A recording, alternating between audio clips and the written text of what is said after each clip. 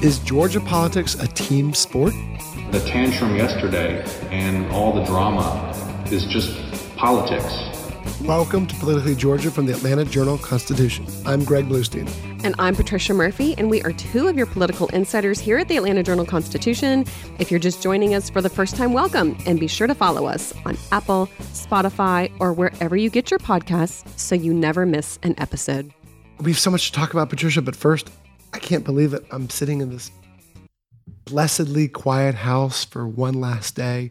We're taping this a little early on Thursday morning because this afternoon we're driving up to get our kids from a sleepaway camp after a month. So the mayhem will soon be back in the Bluestein household. Craig, it does not seem like it's been a quiet month. Everyone's had a lot going on. We have had no quiet in this house. As any listener of this podcast will hear the screaming in the background most times. But that'll be great to have him back. And then, we can continue to tape this podcast on half mute every day as we do, because usually at one point in our homes, somebody is screaming or barking or upset about something. Oh, producer but it's not us. Producer Shani B has some great outtakes of yelling at the kids. So many kids, so many dogs. Sorry, Shane. Well, coming up on today's episode, we're going to dive deeper into the rift over green energy incentives. We're going to talk about the Future for Hope Scholarship funding in Georgia, the legal hearing that could give Democrats a shot at a suburban Atlanta flip, and plus questions for the listener mailbag and our Who's Up and Who's Down for the week. This is Politically Georgia from the AJC. Ocean breeze, tropical beach, pina colada. You can buy an air freshener to make your car smell like you're in an oceanside paradise. Or, better yet, you can point your car toward Daytona Beach and come experience the real thing. Visit DaytonaBeach.com to discover all there is to see, do, and enjoy along the world's most famous beach. Daytona Beach, Florida. Beach on. Okay, let me take you in the Wayback Machine. 10 years ago, then Vice President Joe Biden swept into Savannah's bustling port and gave Georgia politicians seeking his support for a massive dredging project everything they had hoped. He gave unequivocal backing for a $662 million dredging of that port. To me, that represented the most recent pinnacle of bipartisan cooperation.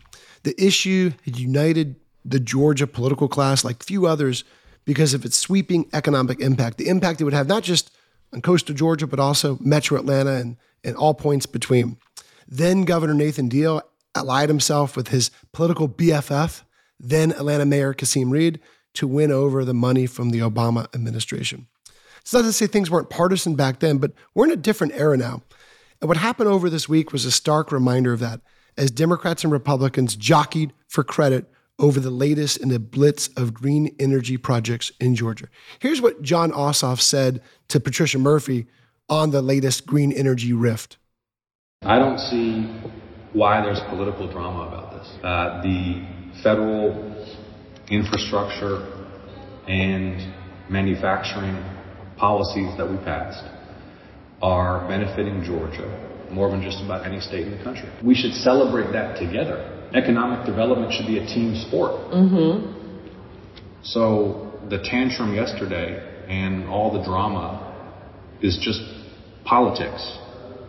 Georgia is benefiting immensely from these infrastructure and manufacturing policies. And I'm going to keep working with leaders at every level to maximize the benefit to the state. Tantrums and drama, Patricia. He's, of course, talking about Governor Kemp and his attacks on the green energy incentives, saying that it wasn't those billions of dollars of incentives that have been pumped into the economy, but rather it was Georgia's state-based GOP policies that helped Georgia become a magnet for electric vehicle manufacturers and battery manufacturers and all these other companies that are coming to the battery belt. And Georgia's right, sort of the buckle of the battery belt right now. And Kemp, I think he was even more pointed in what he said about the Biden administration. He said, this is actually from your piece, Greg. I'm going to read aloud. Kemp said Biden and his allies continue to put their thumb on the scale, favoring a few companies over the industry as a whole. When President Biden and others falsely try to take credit for Georgia's success, don't forget that next year in an election year, he said. And then he was pointing to his own staff as the unsung heroes of this economic development boom that Georgia really is enjoying. So a couple of things. Ossoff is so precise in his language when we talk to him that when he uses a word like tantrum twice, talking about the governor, that is a very deliberate, specific message that he is sending. This is like for Jon Ossoff, who's pretty mild-mannered, this is a very hard shove off the plate from him to Governor Kemp. That was not a random word that he picked. So to say that the governor is throwing a tantrum over this is something to really pay attention to. We know that Jon Ossoff is up for election in 2026. We also know that Governor Kemp, unlike some previous governors, and I think Nathan Deal is a good example, who in their second term really knew they were not going to run for anything else and started to take some steps. For Deal, a lot of it had to do with criminal justice reform. Take some steps that were clearly even against the mainstream or the far right of their party because they weren't up for election anymore. It didn't really, they could do what they wanted. They could pursue the policies that they felt like they wanted to do. Politics be damned. Governor Kemp has started a federal PAC. We know that he has further ambitions potentially, or he's at least keeping the door open, and that could include a Senate run in 2026 against Jon Ossoff. So that's the political dynamic at play. And so we've seen these two and their staffs kind of starting to jostle in a way that we hadn't seen before. So, but let's talk a little bit also about all of this state and federal money and incentives for these companies. The reality is that Hyundai, Rivian, and that SK battery plant all were announced and decided to come to Georgia before the infrastructure bill was passed. However, they're also all going to benefit from that bill. Hyundai a little bit later because for a few reasons. But all of these Georgia companies have been wooed to the state by Kemp's staff, by very generous economic incentives, including tax breaks. They're not going to pay the same kind of taxes as some other companies might. They're getting all sorts of really lucrative incentives from the state to come here, put up a factory, hire people, all of that economic development. At the same time, if those are green energy companies, and that's really what Kemp is focusing on, they are also about to get just loads and loads of federal incentives on the bottom of all of that, or on top of all that, I guess you could say. So they're benefiting from both.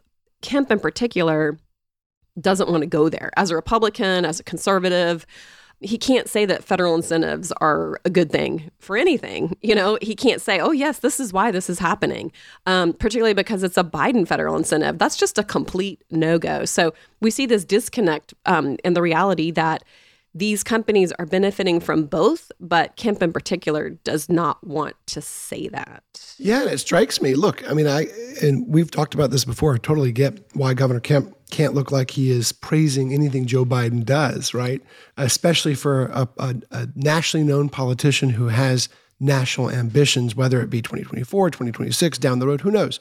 But at the same time, you know, just looking back a decade ago, it reminded me of look, there was plenty of partisan clashing back then too, right? It is not some rose-colored glasses here where everyone got along, by no means.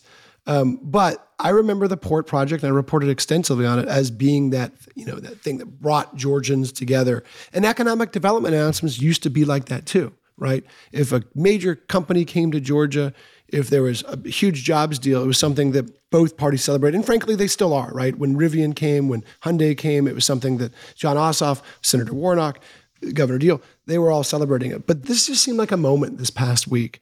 Because look, much of what the state passes in the state legislature is still bipartisan, is still overwhelming. Most legislation is passed with overwhelming support.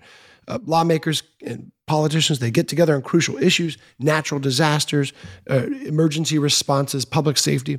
But Georgia is also something it wasn't 10 years ago. It's a battleground state now. And so it's a lot harder for, like 10 years ago, the state's leading Democrat and the state's top Republican to get on the same page like Kasim Reed and Nathan Deal did. Whereas now you've got battleground politics coming to play nonstop, and it's impossible to avoid. And talking about the port, the great irony about that is that it was completely championed by Democrats and Republicans. Sam Nunn, who was a Democrat, and Paul Coverdell, who was a Republican, the entire delegation on the coast, all for that and all excited about it. They had to keep asking for federal funding over and over and over, and that really hasn't stopped. It's a very expensive project.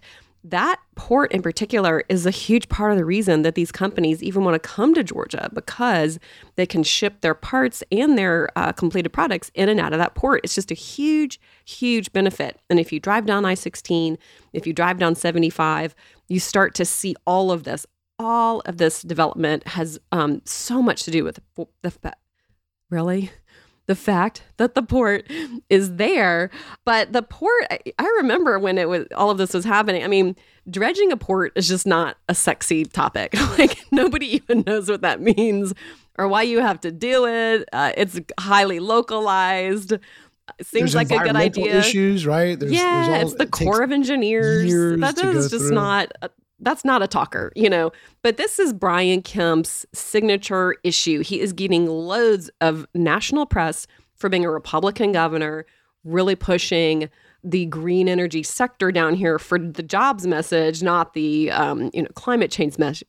What in the heck? It's too early. Climate change message. So he's getting tons of credit. It's his signature issue. Tons of people want to drive these EVs. We're all going to be driving them someday. So this is a much, much bigger issue than the port. But the port is the whole reason we can even talk about this.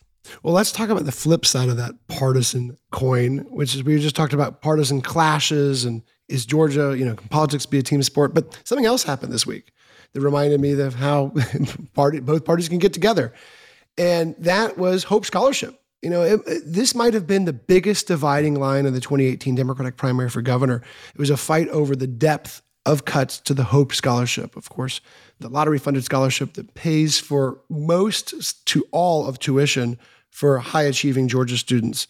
Governor Kemp's latest budget basically neutralized that argument in one fell swoop, setting out a budget plan that would cover the full cost of tuition under Hope Scholarship for the first time in more than a decade. The governor told us this week he intends to make that a mainstay in his spending plans going forward. I mean, I would think that's my intention. I think the legislature saw the value in that too. I mean, I know when I mentioned that out and about around the state, kind of after the session wrapped up, we were getting great feedback on that from people. People know the Hope Scholarship. They know the lottery-funded Hope Scholarship. They know how important that is. And so, I feel really good about where we are there. It makes a big impact on Georgia families and students. Patricia, this is definitely a crowd pleaser. The reaction from Democratic Representative Stacey Evans, who made this the heart of her 2018 bid for governor, was this simple. It was just hallelujah. Absolutely. And of course, the Hope Scholarship was started and was the brainchild of Democrat Zell Miller. So that gives if you're talking about just pure politics, that gives Democrats complete freedom to come in full bore for this. But it's about so much more than the politics. This is probably, it's got to be the most popular public policy change that we've seen in Georgia in the last, 30 years. It's had such a huge effect on every Georgia college and university, especially the University of Georgia in Athens, where Kemp is from.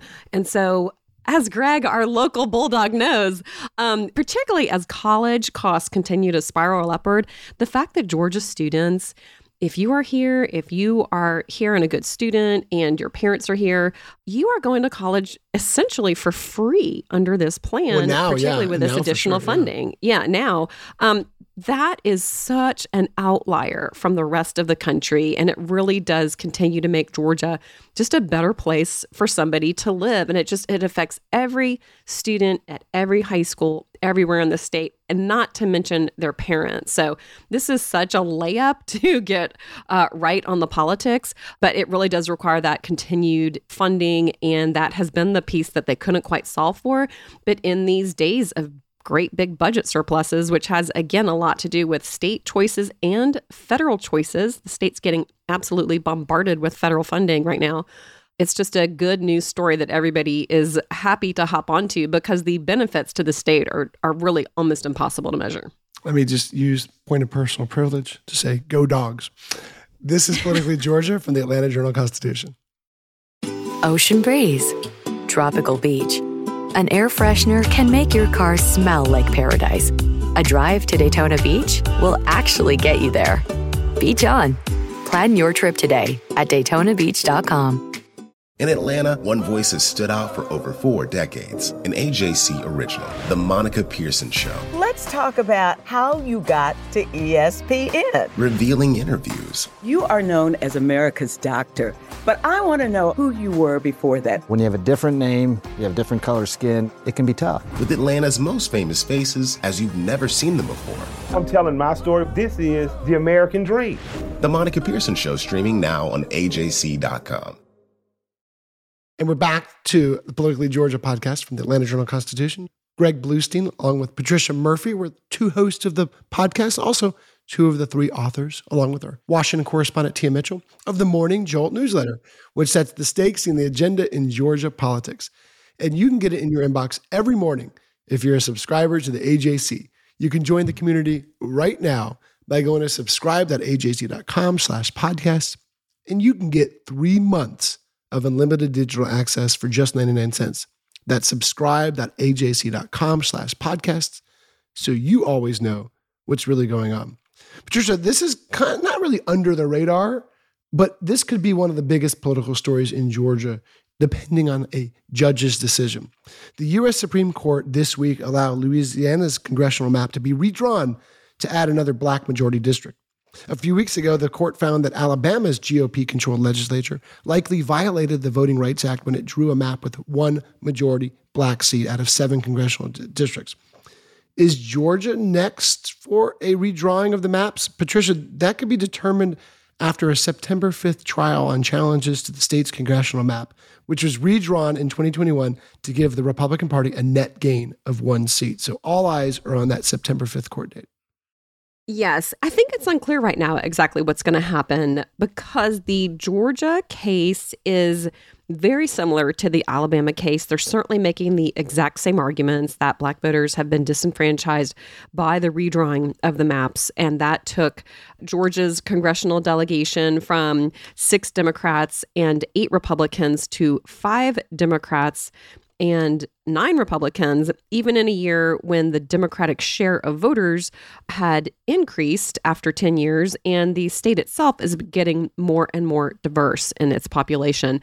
And so it's the same argument. However, the congressional delegation, as it looks, is different. Georgia's congressional delegation is much more diverse than Alabama's delegation. It's unclear exactly how they want to define disenfranchisement. Do you need to be able to elect a black Democrat in order to be considered representing black voters' intent or choices?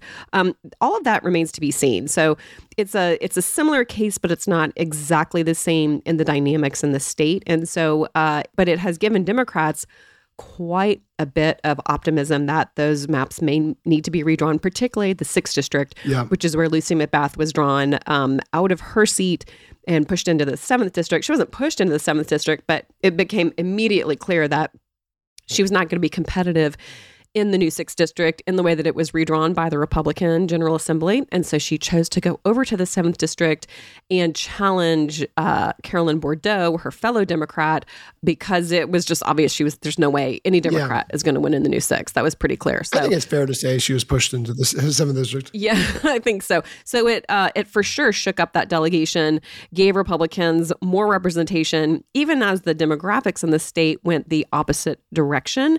And the outcome will be hugely important. It is possible that there would have to be a special session of the General Assembly. They would have to redraw those maps, depending on exactly what a judge does with this. But the way that the Supreme Court decided its case means that it leaves an open door for that to be a possibility.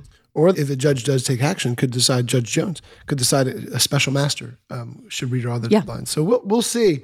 But I can already tell you, and I know, Patricia, you're hearing it too, but there are already Democrats in that area who are buzzing about potential challenges, potential bids for that new seat. We have no idea what the contours of the district will even look like, but there are a number of up-and-coming politicians who are closely watching this case and already making some very, very preliminary, I don't even know if moves is the right word, but at least making some behind the scenes phone calls, getting ready for a potential challenge. And look, there's some Democrats who are looking at that challenging Rich McCormick either way, even if that district stays the same. But certainly if those lines are redrawn, it's going to be an all-out battle and would add to the fact that the race for the White House is really the only top-level competitive race because there's no statewide election and no other Georgia congressional seat is seen as truly competitive. So that could change the ball game. Not to say there's not a lot of competition down the line, too. There'll be a lot of competitive legislative races as well. Yeah, that's exactly right. I will say that Republicans, when they were redrawing those maps, knew full well that there would be a legal challenge to these maps no matter what they did. And so they told me at the time they were working assiduously to have every data point that they needed to defend it in court. It's not like they didn't think they might end up in court with this one. So they knew that they would. They knew that they needed to be able to come in with data to say, no, that's completely not the way it happened. That's not at all what we were trying to do. But the reality is that the intent behind it is really irrelevant. That's the way that the case was decided in the Supreme Court. And so whether they wanted to or not, were Black voters disenfranchised, and is increasing the Republican share of the congressional delegation the same thing as disenfranchising Black voters? All of those questions are going to be settled. Kind of. I guess all those questions are up in the air. Well, I'll put it that way. In the air, yeah. Will they'll ever be settled, but we will be watching that September 5th trial. Well, now it is time for the listener mailbag. You, dear listeners, can call the Politically Georgia podcast anytime. Leave a question. We'll play it back and answer your question right here on the podcast. The number is 404-526-AJCP. That's 404-526-2527. You can also email Patricia Murphy anytime, and she will also field those questions. And remember, too, Greg, that listeners can call Patricia directly. Just dial 404. Actually, isn't that number 404-526-AJCP as well? The P is for Patricia. It is for Patricia. And, you know, when the voicemail isn't working, we just forward the calls directly to Patricia, usually between the hours of 11 p.m. and 3 a.m. So she's up anyway. Yeah, she got nothing else to do. Sad but true. So let's start off with Brett in Sandy Springs. I'm calling to ask about the status of House Bill 30, which defines hate crimes and illegal discrimination, which in light of the very recent and unfortunately now more frequent attacks on groups of people within Georgia, from minorities to Jewish people, is becoming more necessary. While strong rebukes from politicians is nice, I think the people of Georgia are waiting for much more stronger messages in the form of passed legislation. A great question, Brett. This is a bill that defines anti-Semitism as a hate crime in Georgia. It's right now under the definition of the Georgia hate crime statute. Anti-Semitism is not defined, and so those legal protections are not there for anti-Semitic attacks. This bill has been talked about ad nauseum over the last few months, particularly as anti-Semitic attacks are on the rise. Hate mail that was sent to State Representative Esther Panich, the lone member of the Georgia General Assembly who is Jewish, leaflets all over the state, and now this past weekend, two different neo-Nazi groups, I don't want to say rallied, they stalked synagogues, two different congregations, one in Macon, one in East Cobb, the Chabad of Cobb, and it has really led to an outpouring of frustration, anger, and community unity from folks far beyond the Jewish community. And it's really given more attention and a bigger spotlight to the fate of this legislation, which has passed the Georgia House, is still pending in the Georgia Senate. Never got a final vote this past session. Could come up for a vote early next year. There could be revisions in the House that could require a new vote in the House. But here's what State Representative John Carson, a Republican from Cobb County, who is one of the lead authors of that legislation. Here's what he had to say at a unity rally on Wednesday night. That thug, that bully, Joe Mendeo, to see this. Because what you tried to do was bully us, intimidate us, and split us. What you have done is unite us all together against you, and you are not welcome here, and we will win this. He went on to say that legislation would pass. He can't promise it will pass next year or even the year after that, but he said that legislation will pass. We'll see, Patricia. It's been a long fight. It's been decades long even to get hate crimes legislation back on the books in Georgia after it was struck down in a Georgia Supreme Court ruling in the early 2000s. But this has seemed like it's one of the more talked about issues under this gold dome this past year and for next year as well. Yeah, it got a lot of attention in the legislature this year because that was just as we were starting to see an increase in these flyers being delivered to Jewish neighborhoods in particular all over the state, not just Atlanta, but in Warner Robins and Macon and Columbus and North Georgia. So as media reports were surfacing of that, you felt like that effort to add anti-Semitism really picked up some steam. Obviously, in the House, it got a huge vote forward. That really kind of tapered off. But I feel like this image of swastikas being flown on flags in Cobb County at a busy intersection in Atlanta, suburban Atlanta, as well as in Macon, it is just so jarring. You cannot unsee it. And you start to ask yourself, what country is this? And what time of the world is this? We've heard so much from lawmakers, Democrats and Republicans, particularly evangelical lawmakers, really deeply troubled by this. So I do feel like this is going to get an early hearing. We don't, obviously we can't predict anything, but I do think it has a lot more momentum. It's different to see kind of a copy of a flyer on social media versus seeing a swastika in the middle of a populated, crowded area of suburban Atlanta. And it does feel like it's increasing both in frequency and intensity. It's not exactly clear how that law would affect these kinds of displays. There are certain First Amendment protections, but an effort, I think, is going to be made. It is clearly something that's increasing in the state, and it's something that is visibly moving lawmakers. Mm-hmm. And I think we will see action on this. And frankly, I think that we should see action on this. Well, one speaker after another said, which is they try to divide us, but instead they're uniting us. Shane B, do we have any other questions? Yeah, let's take one more question. This is David in Athens. Do you think letting people vote in multiple primaries would help the political polarization problem? A lot of times primaries, you have to run to the left or right. And if I could vote for Republicans in the presidential and Democrats in the Senate races and split my tickets down the line like that, I might be able to vote for more moderate candidates. Do you think that would help some of the polarization we see in politics? Now that's a fresh idea. I think maybe that could help. If you had more of an incentive for lawmakers not to run to the furthest edges of their parties, because we know that's who tends to show up in primaries. If moderates could come out and not just have to pick one ballot, but two, I think that couldn't hurt. I'll put it that way. I've actually never heard anybody suggest that. I think it's actually an idea worth contemplating. Now, practically, I don't think that's something that's going to happen. It is logistically, you could kind of see the challenges of letting people choose their own adventure in every single race up and down the ballot. But then also, you just have to think about the people making these decisions and passing these laws, and who has the power and who is willing to change the rules for a future election, make those rules different than the election that just got them elected. That is always the pain point in changing election laws. So unless any of these lawmakers feel like they had a close call, and if only moderates had come to their rescue, that would change the outcome. It might have a better chance. But listen, everybody passing the laws just got elected under the current rules. So changing them is always harder than it sounds. A novel idea, but will not happen. First, obviously the presidential primary is separate from the regular primary. So there will be a presidential primary next year, March 12th in Georgia, and then there'll be a regularly scheduled primary a few months later. So I guess you're asking if you could vote Republican for a governor's race, and then in a Democratic primary for a Senate race, and back to the Republican primary for the Secretary of State race.